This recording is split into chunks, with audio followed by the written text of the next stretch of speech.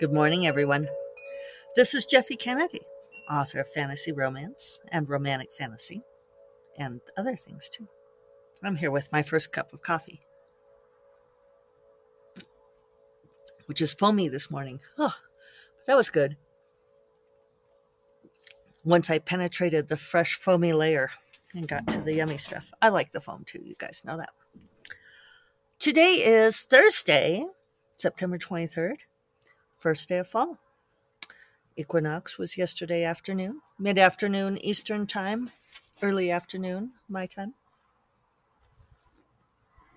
I thought it was funny because my weather app sent me a equinox note at exactly equinox Eastern time, which was, let's see, let me take that back. It was at like 3:21 Eastern time, which is 1:21 my time, but I got the happy equinox at 3:21. So I was like, I don't think that's how it works. But, A for effort, B for effort.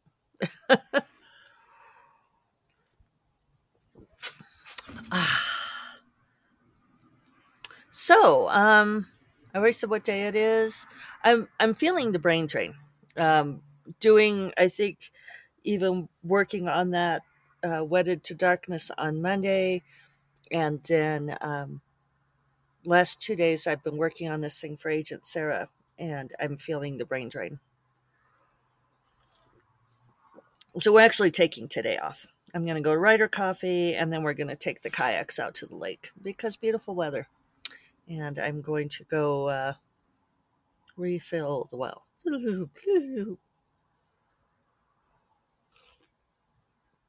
That's the sound of the well refilling. It's actually sort of the it's supposed to be like the flashback sound, but I've co-opted it. It's a pause. It's the pause in the general doings of the things. One thing I've noticed in writing this thing for Agent Sarah is that I am feeling because I am writing this thing that's very particularly what she wants and what other people have asked for. It is an idea that I want to write, but it's also I am very conscious of the people looking over my shoulder.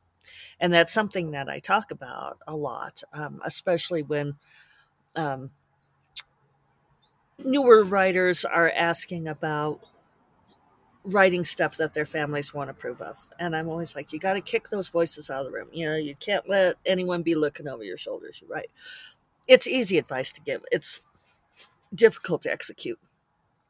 And I'm finding myself feeling vulnerable in a way since even though I know that Sarah really wants this particular book, after what I went through with her on the last book that she did not like, I am finding myself um, feeling, gun shy. Once bitten, twice shy. It's interesting to observe this emotional reaction in myself. It's almost like a little bit of PTSD, where it's like I'm really self conscious about what I'm writing. She gulps down coffee. um, and I think this is something we don't ever get over, which I know is not the advice that the newer writers among you want to hear. But, you think that you're going to get to this place where you are just utterly confident and you've written umpty million books and people love your books and you're making money on your books and making a living on your books like I am. And you think you'd be all tra la tra lay, I know what I'm doing. And it doesn't go away. And I think it's worth exploring because one of the things we talk about a whole lot in this business is we often give the advice that you have to develop a thick skin. I have given this advice myself many times. Actually, my number one advice is don't read your reviews. And then number two is develop a thick skin. Um, but you have to, and maybe that's the wrong order because you have to develop a thick skin before you start publishing, before you start querying, even before you start showing your stuff to people. Because people are going to criticize it, right? And they're going to say things, what they don't like about it, and what they think you should fix. And it's it's a difficult thing. Um, and we talk about that thick skin as if it's some sort of protective layer that we're able to put on over ourselves, mainly over our hearts, right? So that we do not feel the pain of the rejection. And I think maybe it's a bad metaphor because you don't ever not feel the pain. There is no protective coating.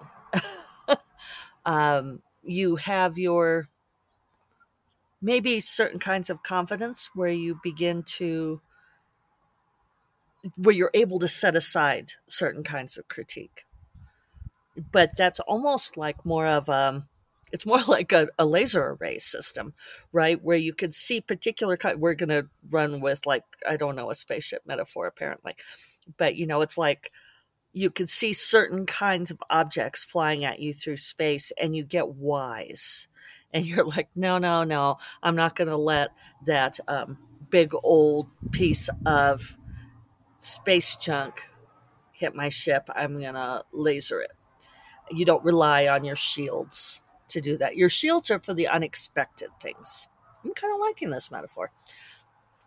The ones that come out of left field that you didn't see coming. Otherwise, you use your lasers. And maybe you're mining for stuff because you're looking for where the good stuff is in there because some of the feedback's useful. And so you have to like pick and choose. You blow up the bad stuff and you tractor beam in the good stuff. But even then, you have to like put it in decontamination and pick it apart carefully because there might be some nasty toxic shit in there. And you carefully extract what's worthwhile. But one of the things about this advice, besides the fact that having a thick skin is really probably not a good metaphor, is that in order to do what we do, in order to be creative, you have to be sensitive. You have to have that open heart. And I've read some interesting things about that. About people who are more sensitive to the world. And maybe I think those of us who are sensitive, it takes us a longer time to figure out that not everybody feels the same way that we do. That, like I was always the kid that, worried about animals dying. And, not everybody feels that way.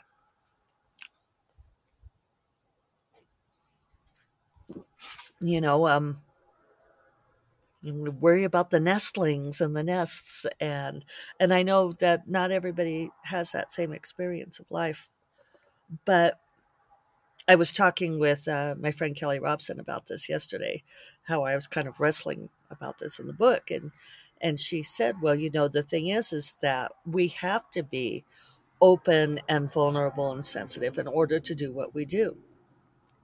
And I think there's something to that because, I often talk about that I don't feel like I think my books into being, that like they come to me from another place. And I've worked very hard on having that creative subconscious, which is open to um, for things to come in. I want that. I want that inspiration. I want those beings from other worlds to come and sit by my campfire and tell me their stories. And in order to do that, I have to have an open campfire, right? I can't build a wall around my campfire. I know I'm mixing metaphors like crazy now. The metaphor I'm referring to here is, I think it was Daniel Jose Older. I attribute it to him, where he said that the process of creativity to him feels like building a campfire, and beings from other places are attracted to the campfire and come and sit and tell him their stories. I'm going to pause for a sec. I was getting a little bit of sun encroachment. So, so yeah, I love that image. That's how it feels to me. People coming and saying a campfire. But yes, it does require a certain kind of openness to be willing to have anybody come and sit at your campfire, right? You don't get to pick and choose necessarily. And so this thing of being open and vulnerable and sensitive is is an interesting experience when so much of the business side of things, clunking my cup against the table there, has to do with throwing rocks, throwing darts, um, from people who look at it to say, how can you make this better? To the people who say, I can't sell this. This isn't marketable. And then when you do publish it, you have the people who read it and say, oh, I hated it. And the author was clearly trying to do XYZ. And you're like, no, the author was not. The author was not trying to do XYZ at all. Um, and that's why you don't read reviews because, and I know that, well, first of all, I'm going to say, don't read your reviews because even the good reviews will affect you and you'll hear those voices in your head as you write, but also because it's too late to change it. It's even if you get, and I know that I see plenty of, especially newer writers and self-publishing writers say, oh, well, I get such good feedback in my reviews and it gives me ideas for what I should change. And I am just a believer that you should not change a published book. Um, it used to be that you couldn't before you had control over those things. I think it's better for you if you can't, and if you just make a rule where you don't, because um, it's done. It's done. There's a point at which, like a question that I hear all the time too is, how do you know when a book is done? How do you decide when it's finished? And the thing is, you know, that's hard to know because you can poke at a thing for a really long time. I mean, you can keep it for years and poke at it and tweak at it. And how do you know? You just have to decide. There comes a point at which you have to cut that tether and let it fly free. And publishing should be cutting that tether. If you're forever going back and revisiting something that's already been published, then it holds you back in time. We are creatures who are meant to move forward in time. We are not dwelling in the past is problematic in many, many ways. If you are dwelling in the past, um, I could talk for a long time about that, the energetics of it, and Chinese philosophy and so forth. But the Tao flows, right? The Tao flows forward, and you don't want to be, if you are stuck at a point in the past, if you are tethered to things in the past, then you're no longer with the Tao. You're no longer flowing forward. There, that's a simple way to explain it. So if you are forever going back and wanting to change the past, and revising a book that's already published counts as trying to change the past, people have read it. It's out there. It's been published. It's made it into the world. Let it go. Write a new book. Writing a new book is the best thing you can do. And even though writing a new book is an exercise in vulnerability, right? Because every new book you put out there is a little piece of you, right? I talk about that sometimes, that finishing a book and having a release, and tomorrow is release day for Dragon's Daughter. Um, and it's it just never ceases to be fraught because you're taking a little piece of yourself that you've channeled, and these stories that you wrote down or however it feels to you, and you lay it out there for the world, and people start having at it, and they take it in, they chew it up, and they make it into their own thing, for better or worse. And you have to let that go. It just can't be your thing anymore.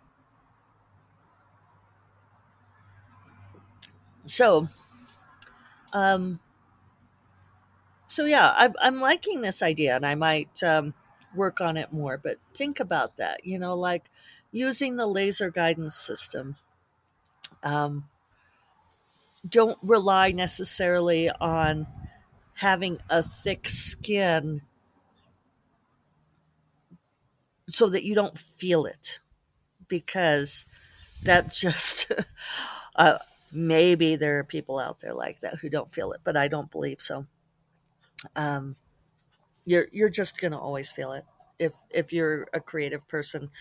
If you're sensitive and open to the world, you are just always going to feel that. So I guess the advice with all emotions, right, is to not try to repress them, because that's bad for us if we try to repress our emotions. Try not to feel them. Instead, you feel it, fully, and then you let it flow through you, like the Tao, right? So that was an unexpectedly philosophical podcast today. Um, and now I'm going to take the day off, give my brain a rest, and yeah, just let the see if a little bit of creative groundwater would seep back into the well. And maybe it's some of that, giving a chance for those voices to recede too. So on that note, I'll remind you all that First Cup of Coffee is part of the Frolic Media Podcast Network, and you will find more podcasts that you love at frolic.media/podcasts. And I will talk to you all tomorrow on release day. You all take care. Bye bye. Happy autumn.